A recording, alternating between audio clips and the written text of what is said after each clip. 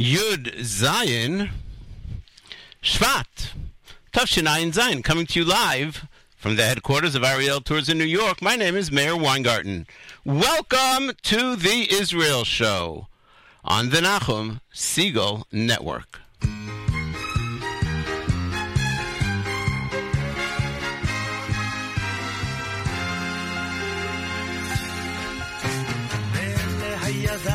עוד לא בניתי כפר, עוד לא מצאתי מים באמצע המדבר, עוד לא ציירתי פר, הוביל אותי הדרך ולאן אני הולך. עוד לא אהבתי די הרוח והשמש על פניי, עוד לא אמרתי די, ואם לא עכשיו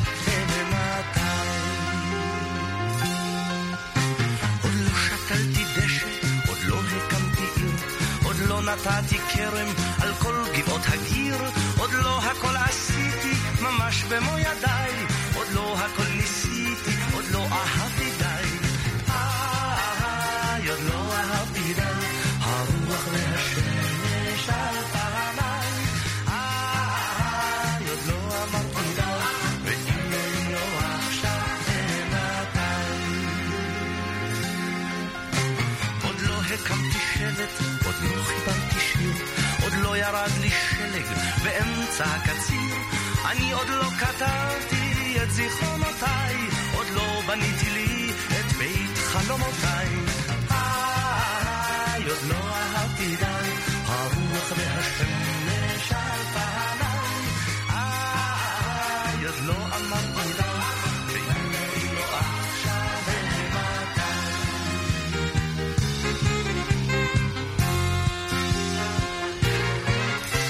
ואף על פי שאת פה ואת כל כך יפה, ממך אני בורח כמו ממגפה, עוד יש הרבה דברים שרציתי לעשות, את בטח תסלחי לי גם בשנה הזאת. תביני יד, עוד לא אהבתי די הרוח והשמש על פניי, עוד לא אמרתי די, ואם לא עכשיו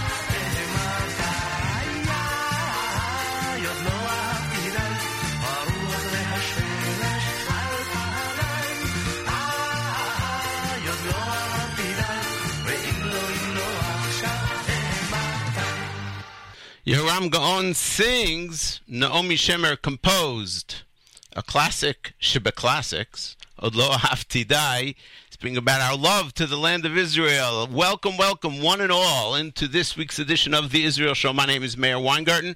We are here live each and every Monday immediately following JM in the AM, 9 a.m. Eastern, 4 p.m. Israel time. We're so happy that you're tuned in, but you know what? You could be tuned in not live, on demand it's called. You can hear us wherever you are, whenever it is, all hours, day and night, via the great Nachum Segal Network app, which is available for free for both iTunes and Android, iPhones and Android, and on the website archives, NachumSegal.com. We'll tell you about the rather controversial law that passed the Knesset last week called Chok HaSdara. Means to put things in order, to get stuff settled. I like to call it to settle the settlements, although I don't like the word settlements. We'll take a look ahead a little bit at the upcoming first meeting between the Prime Minister and the President. They've met before in different capacities, but Benjamin Netanyahu is Prime Minister, Donald Trump is President. This will be their first meeting. Very interesting. There was an interview given by Donald Trump, President Trump, very late last week to Yisrael Hayom. We have the interview. It's in Hebrew. We'll translate little pieces of it for you. See how they differ from what we've heard from candidate Trump. Now that he is President Trump, we addressed some of that last week.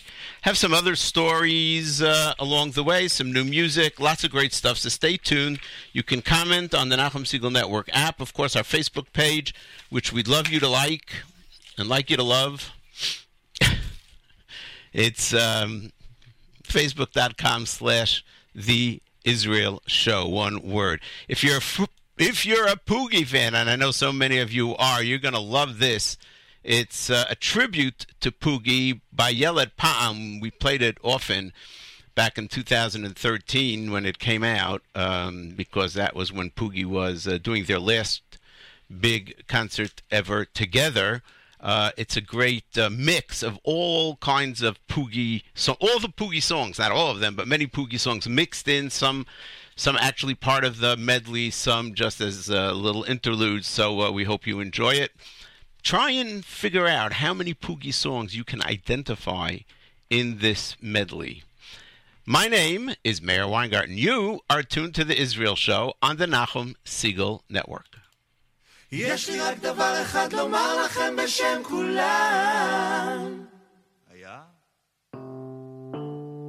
נחמד, נחמד, היה ממש נחמד. היינו אז חזרנו שוב, היה ממש נחמד. 100 שנה, דבר לא השתנה. נמשיך לבוא, גם אז יהיה נחמד. נלך, נחזור, נעמוד שעה בתור. עשו שטויות, נמרח קצת יוד ונתראה בבור. מכאן לשם, זה לא לוקח זמן. עדיף לגמור ביחד עם כולם. אחד יודע כל אחד להוריד את המים, לשתות לחיים, העיקר שיהיה נחמד. נחמד, נחמד, היה ממש נחמד. נמשיך לבוא, גם אז יהיה נחמד. מה עושים הלילה?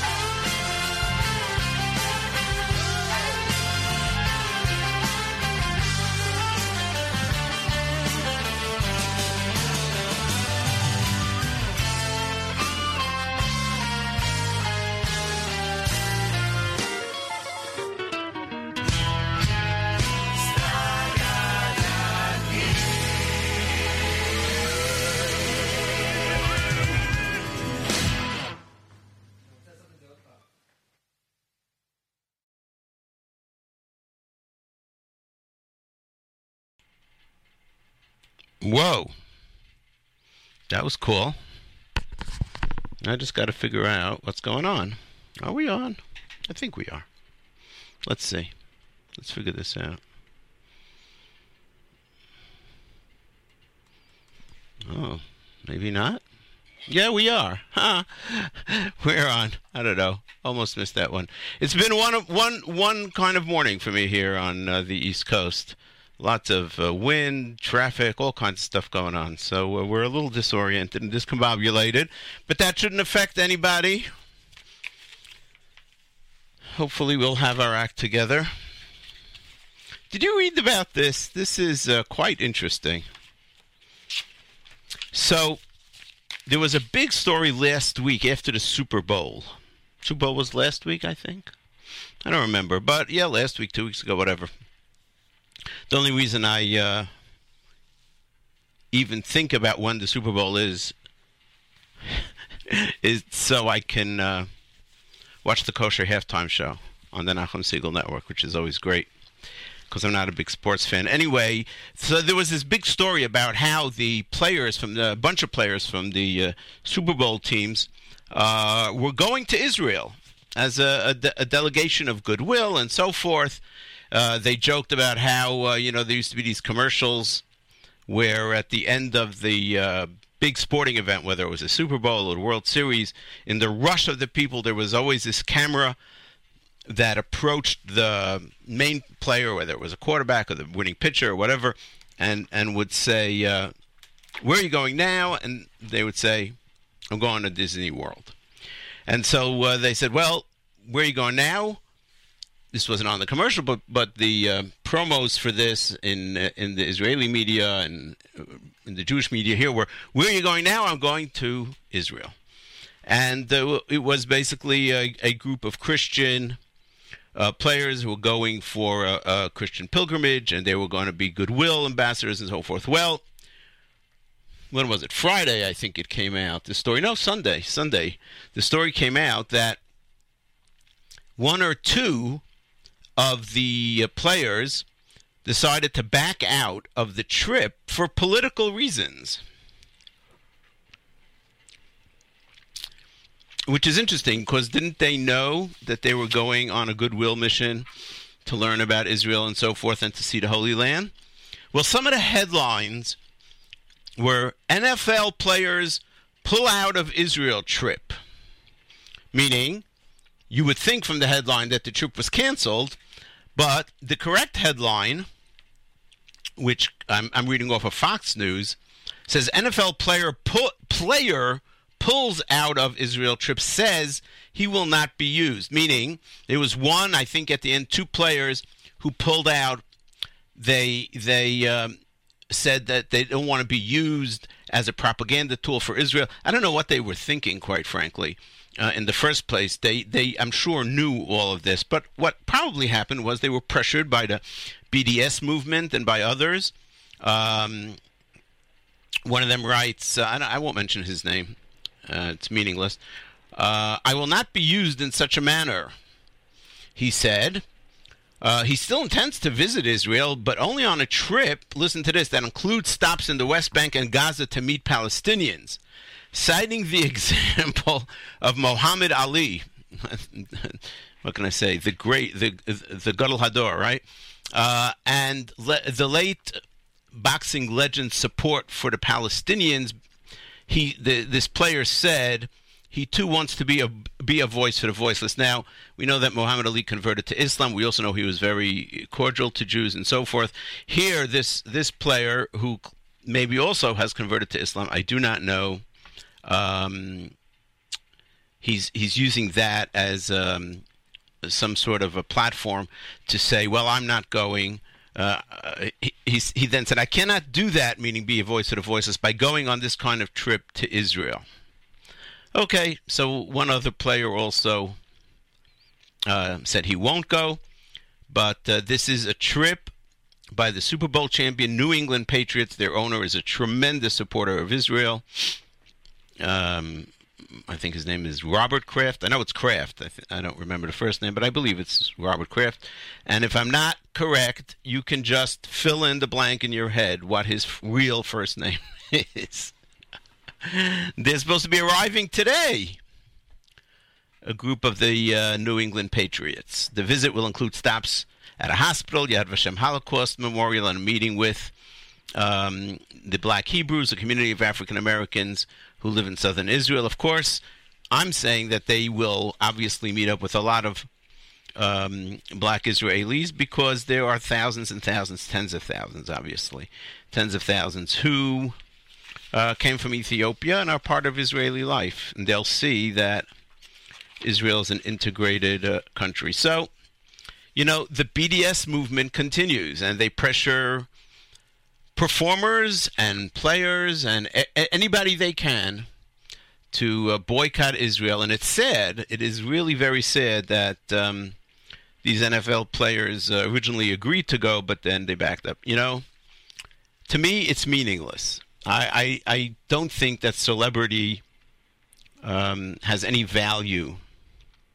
But unfortunately, we live in a world of celebrity where people follow blindly whatever the celebrity does. That's why there's celebrity endorsements and so forth.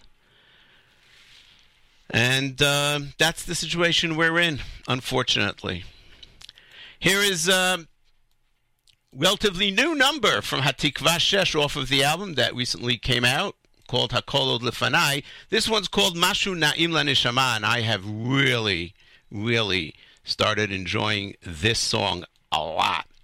Again, some of the words are not my taste, but the whole concept is great. The idea, Mashu Na'im LaNeshama, means something comforting for the soul, and that's music. And he speaks about the different Israeli singers and songwriters who give him some, you'd call menuchat hanefesh, rest of the soul, some rest for the soul. Mashu Na'im LaNeshama, Hatikva Shesh. My name is Meir Weingarten. You are tuned to the Israel Show on the Nachum Segal Network.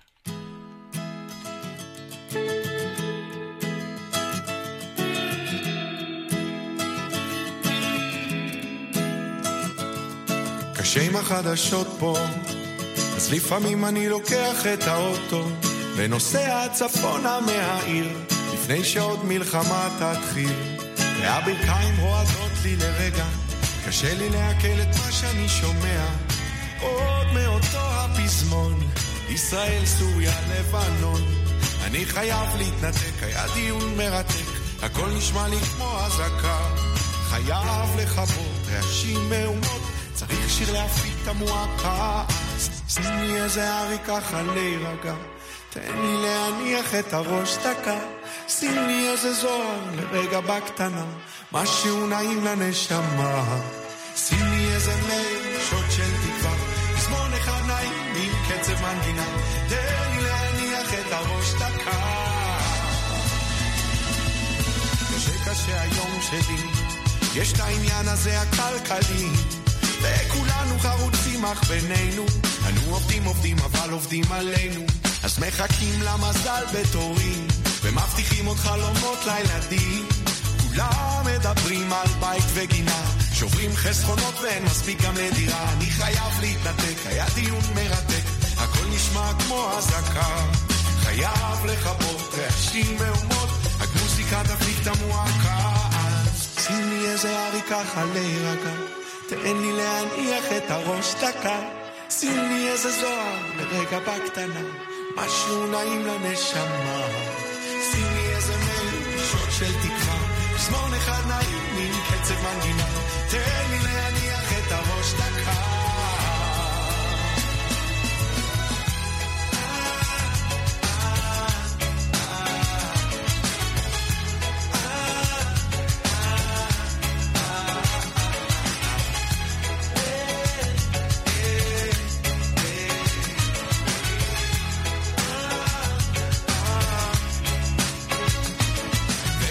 שנכון, אבל אין ברירה אחרת, השקט נהדר, רק הארץ נהדרת, אז מנסים למצוא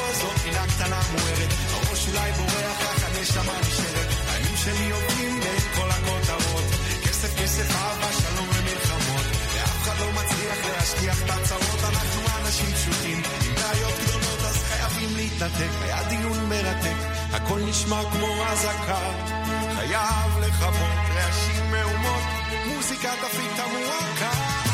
שימי איזה הרי ככה להירגע, תן לי להניח את הראש דקה, שימי איזה זוהר לרגע בקטנה, משהו נעים לנשמה, שימי איזה מרשות של תקווה, זמון אחד נעים עם קצב מנגינה, תן להניח את הראש דקה.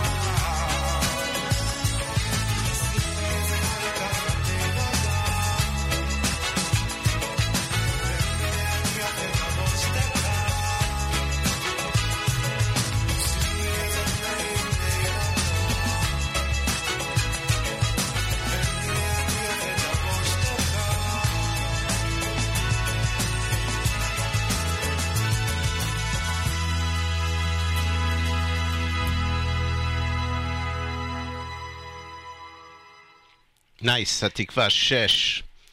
Mashu Na'im Lanishama. My name is Meir Weingart, and you're tuned to the Israel Show on the Nachum Segal Network. Thank you so much for making us a part of your week. Chok HaHasdara. It's funny how they name laws, how they name things in Israel. HaHasdara could be translated as putting something in order, lahazdir, the arrangement, making a certain arrangement. Some places I've seen it translated as the regulation law. I don't think that's really a good way of saying it.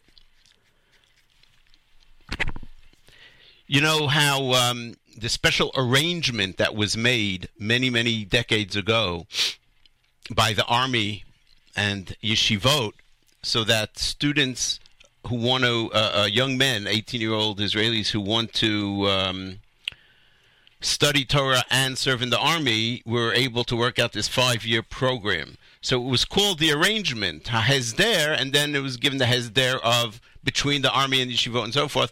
And that became the name of all the yeshivot HaHesder. And then the guys who are in it are called Hesdernikim. It's just funny how these words of, the arrangement, or he's an arrangement guy. If you think about the meaning of the words, it's a little silly. The actual full name of the law is Chok LaHasdarat HaHityashvut BYehuda v'Shomron. It's a law to arrange or settle or put in order the lands in Yehuda and Shomron. So let's start with one way of looking at it is a metaphor or mashal, an example. In the United States, I think in most Western countries, for whatever reason, somebody builds a house on a lot in good faith, not realizing that he didn't own the lot. He thought he owned a lot. For whatever reason, there might have been a mistake in paperwork. Whatever it is, makes no difference. You build a house, beautiful structure, you've spent a lot of money on it, and you're living there. And then maybe, 10 years after, somebody wakes up and says, hey, wait a minute. I think that plot of land belonged to me. I found that my great-great-grandfather had a deed to that land that nobody really knew about. Well, what happens? That man might go to the city or the courts and say, that's my land. What would the court rule? Again, in almost every Western country. Rip down that house and give the man his land. Actually not. Because it would be ludicrous to say 10 years or 15 years after a family's living in that house, they spend fortunes of money to tear it down. So the law usually says that the courts will award a financial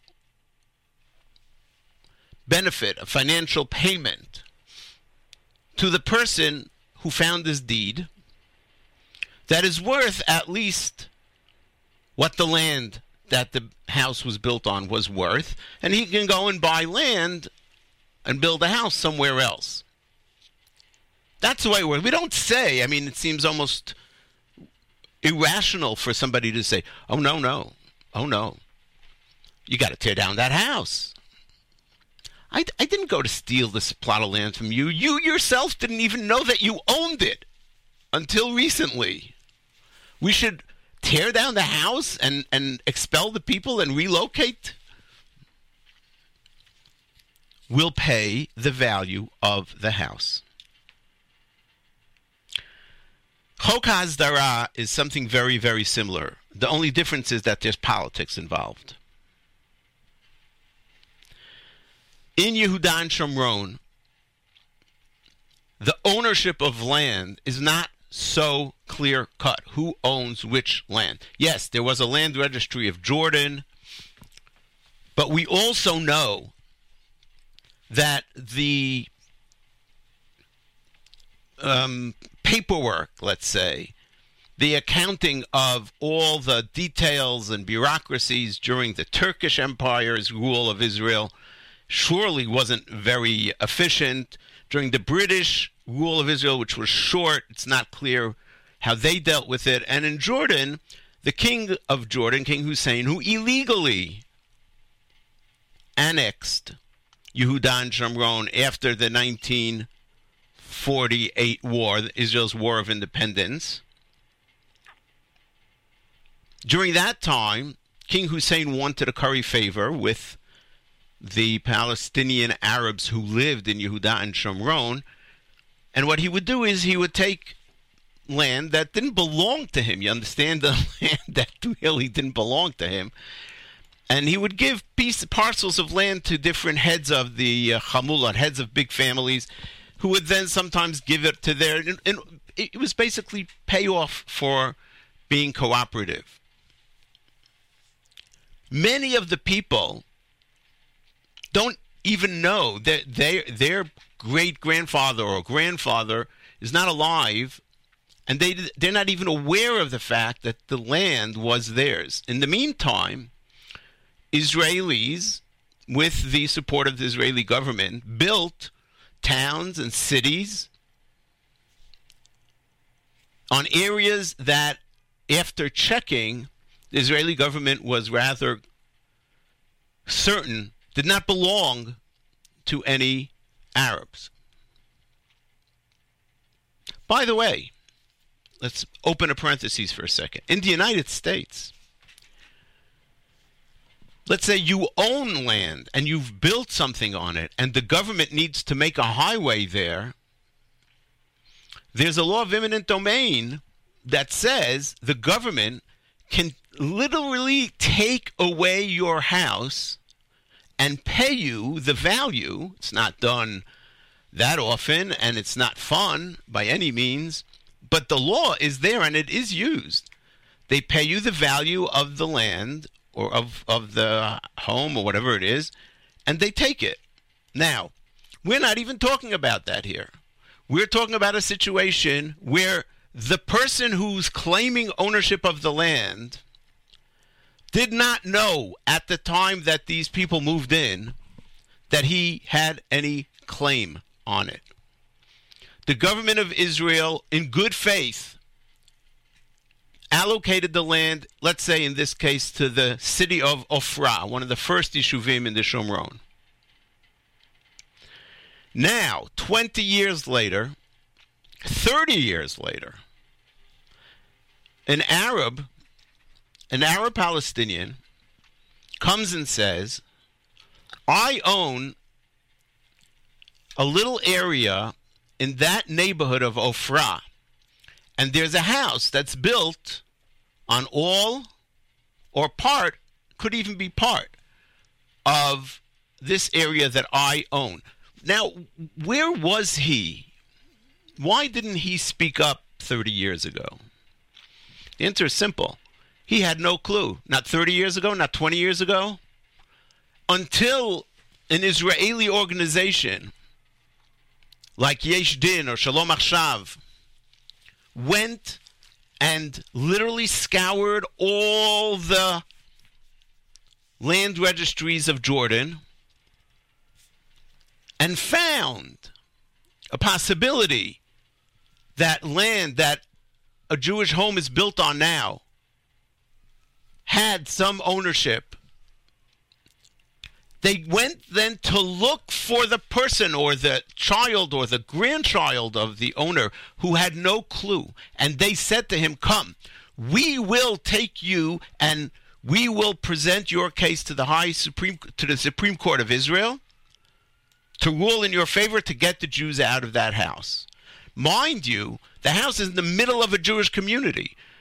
Mind you, the Arab Palestinian who has a claim to it isn't going to go build a house there. He's not going to plant anything there.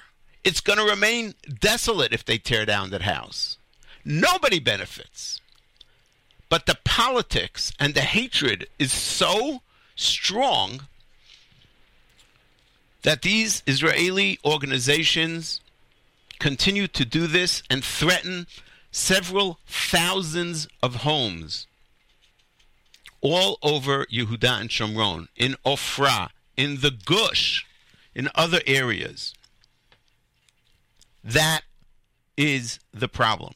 And so the law that was passed says, first of all, the law that was passed is retroactive. It is retroactive, and it says that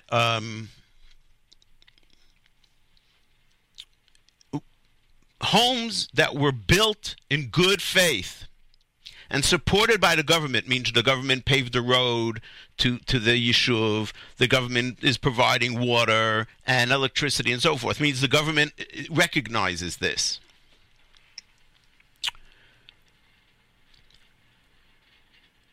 The government will compensate with money the person who comes with this claim of ownership, and will give them a minimum of 125% of the appraised value, meaning more than it's worth, 25% more than it's worth, or alternative nearby lands according to the preference of the owner.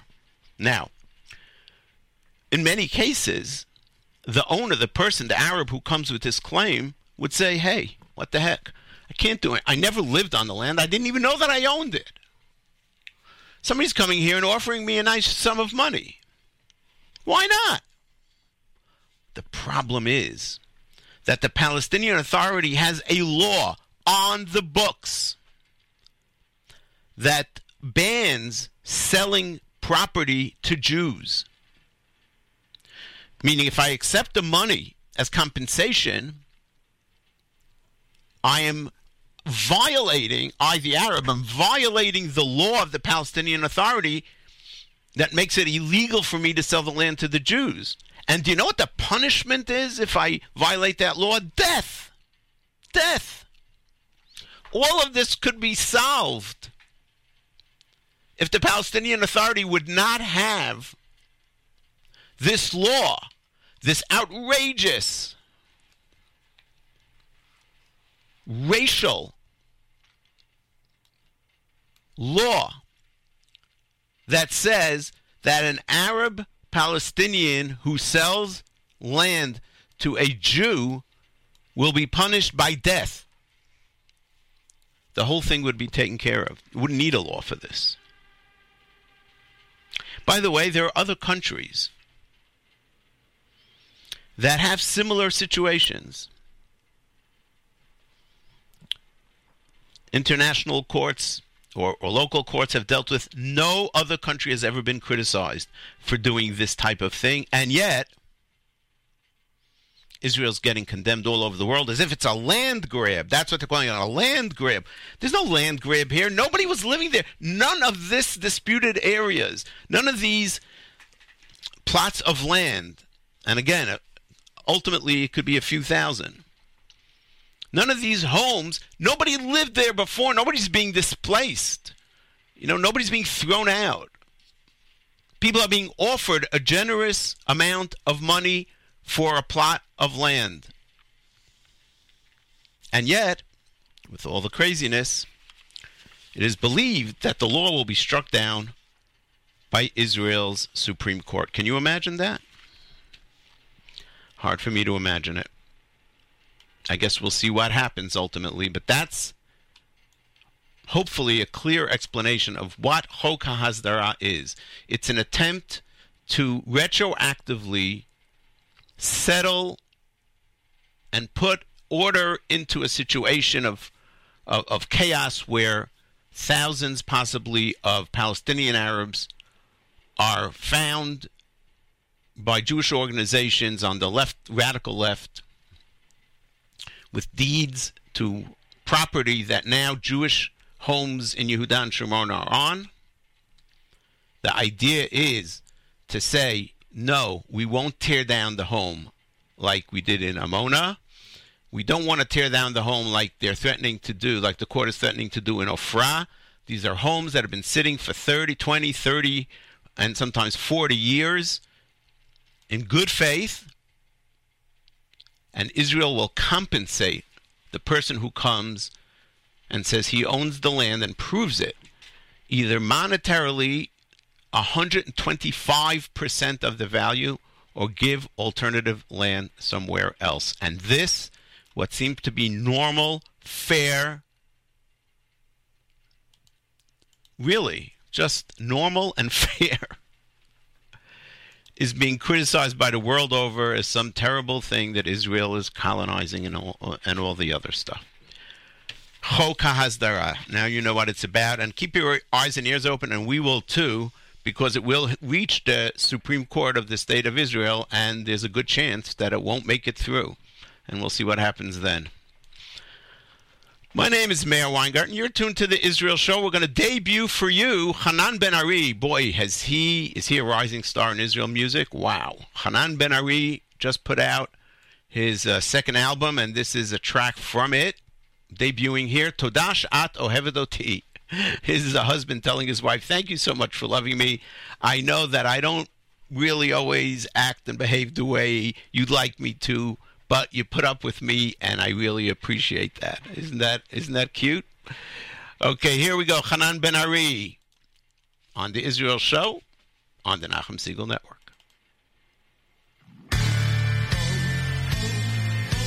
תודה שאת אוהבת אותי ומלטפת את ימיי, למרות הכל נשארת איתי ומחבקת את פגמיי. תודה שאת אוהבת אותי ומלמדת גם אותי לאהוב, בסוף כל יום אוספת אותי ובלילה לילה טוב. איך לקחת אותי חתול בשק, לא שיערת את גודל המרחק בין המילים היפות למי שהפכתי להיות. תדעי רק שאף פעם לא הפסקתי לנסות.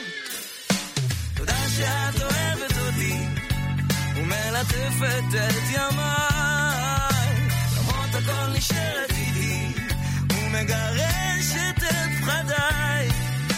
תודה שאת אוהבת אותי ומלמדת גם אותי לאהוב, בסוף כל יום אוספת אותי ובלילה לילה טוב.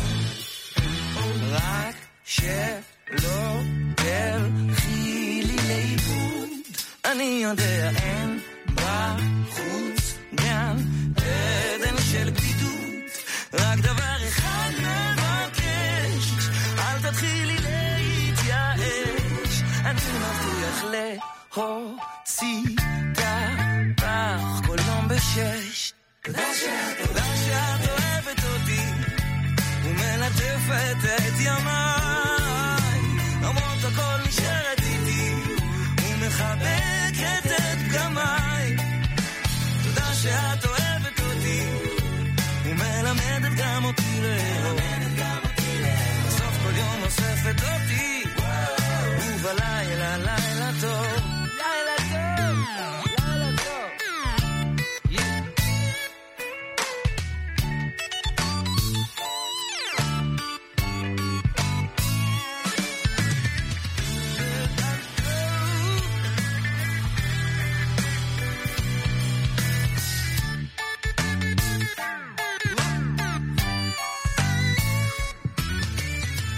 שאת חושפת אותי לאור השמש המתוק של הלב, לא מגלה אף פעם מקום ומשאירה אותי רעב.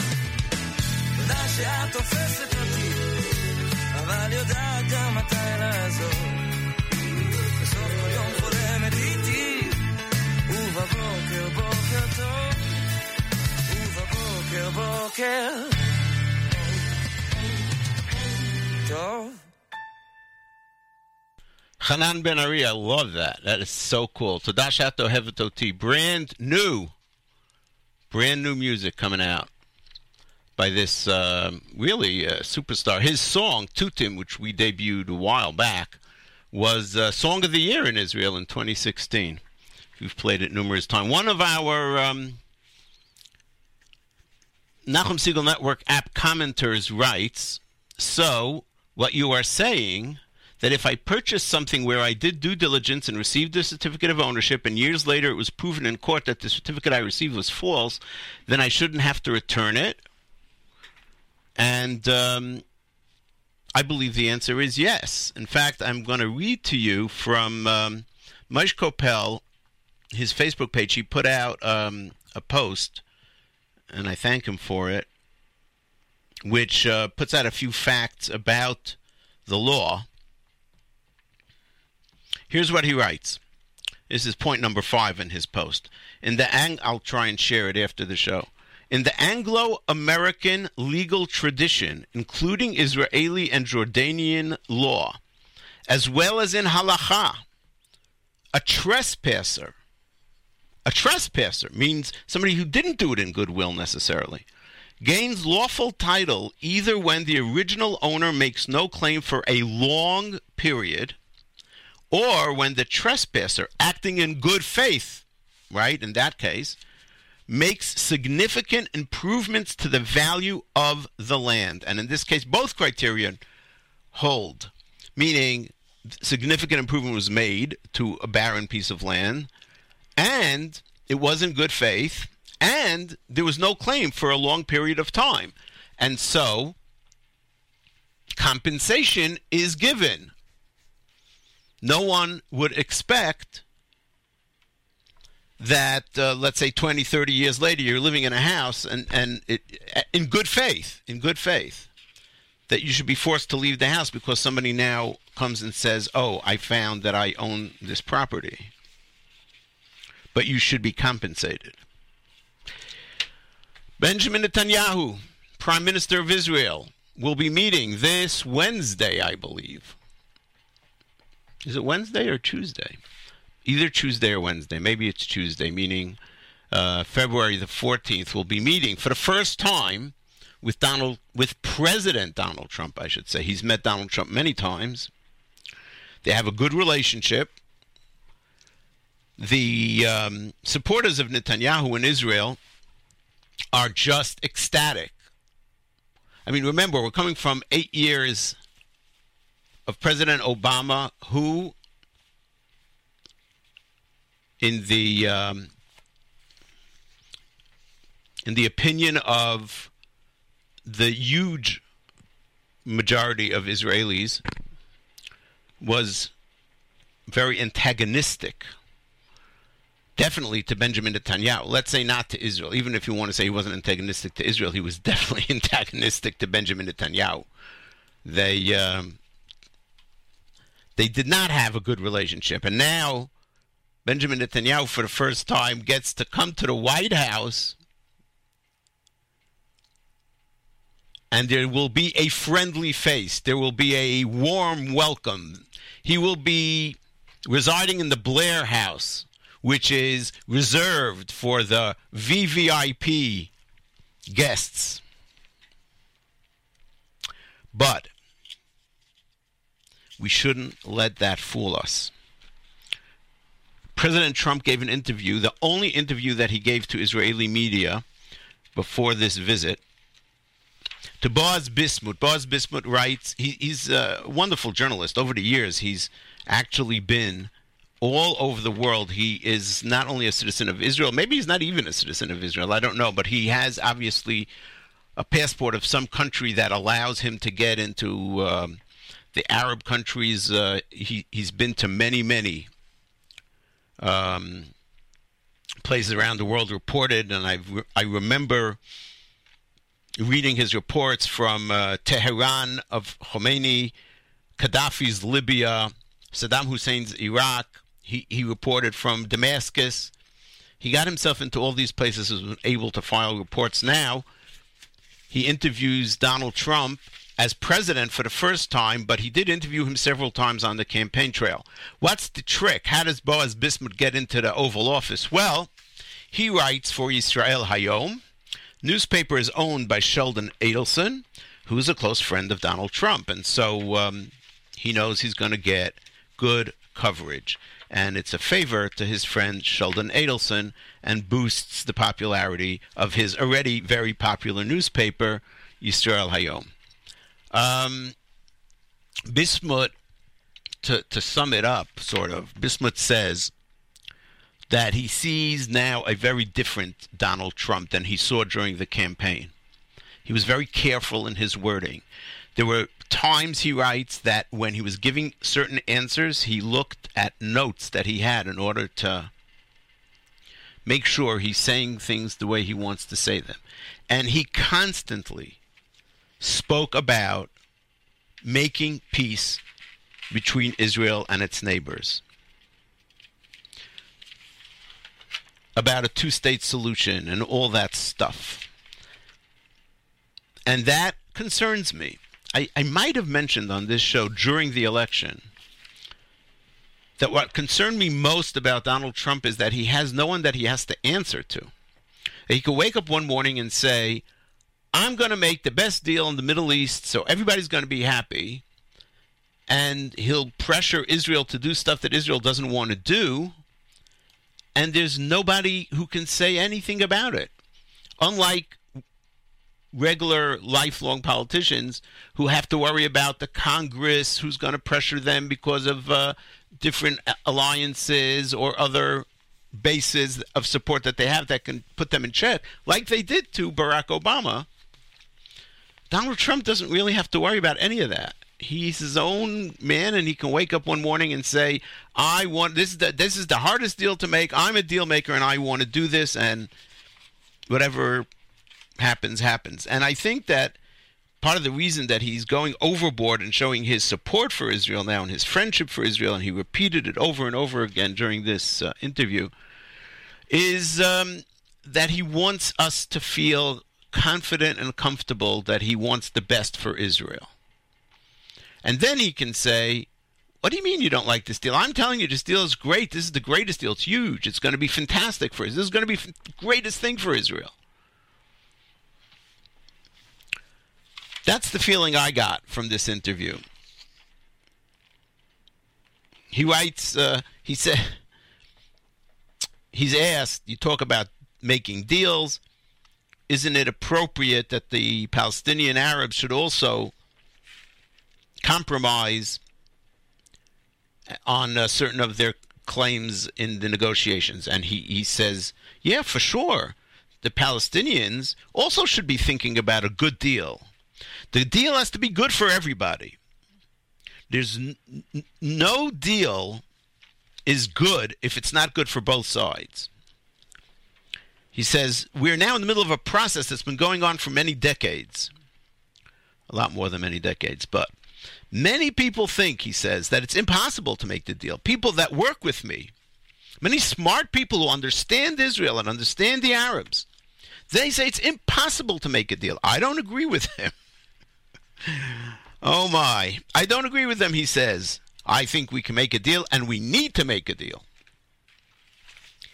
That scares me, because the truth is we can't make a deal. There's no deal to be made right now. And sometimes even the person who's at the heart of the deal has to be able to understand, not the heart of the deal. What was it? What was his book called? Whatever, something with the deal. Has to understand that sometimes there's just no deal. There's no deal to be made if the other side wants to kill you. There's no deal to be made when one side wants to kill the other side.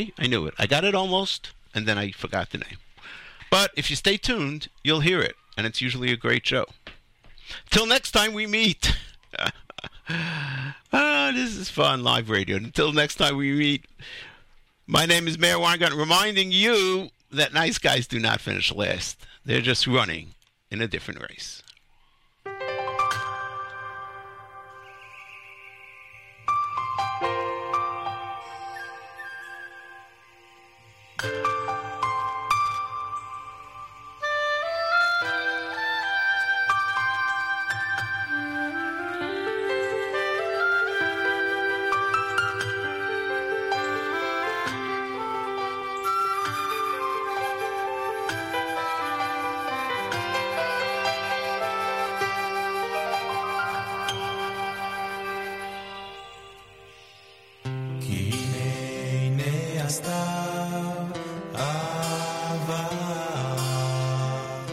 הגשם חלף הלך לו, הנה הנה הסתיו אהבה, הגשם חלף הלך לו.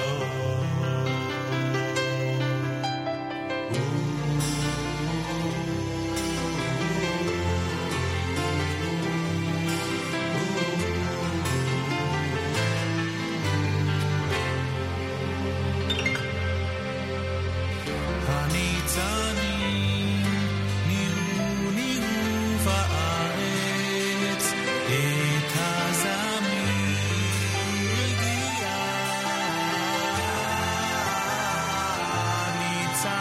הניצנים נראו בארץ, וכל הקול נשמע בארצנו, וכל הקול נשמע בארצנו.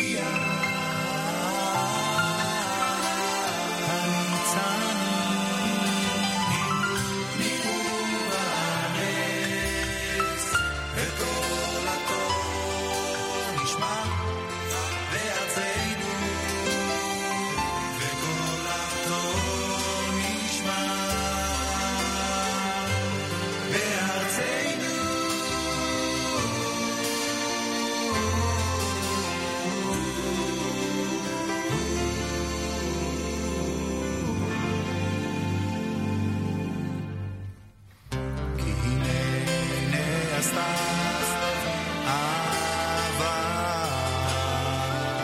הגשם חלף, גשם חלף,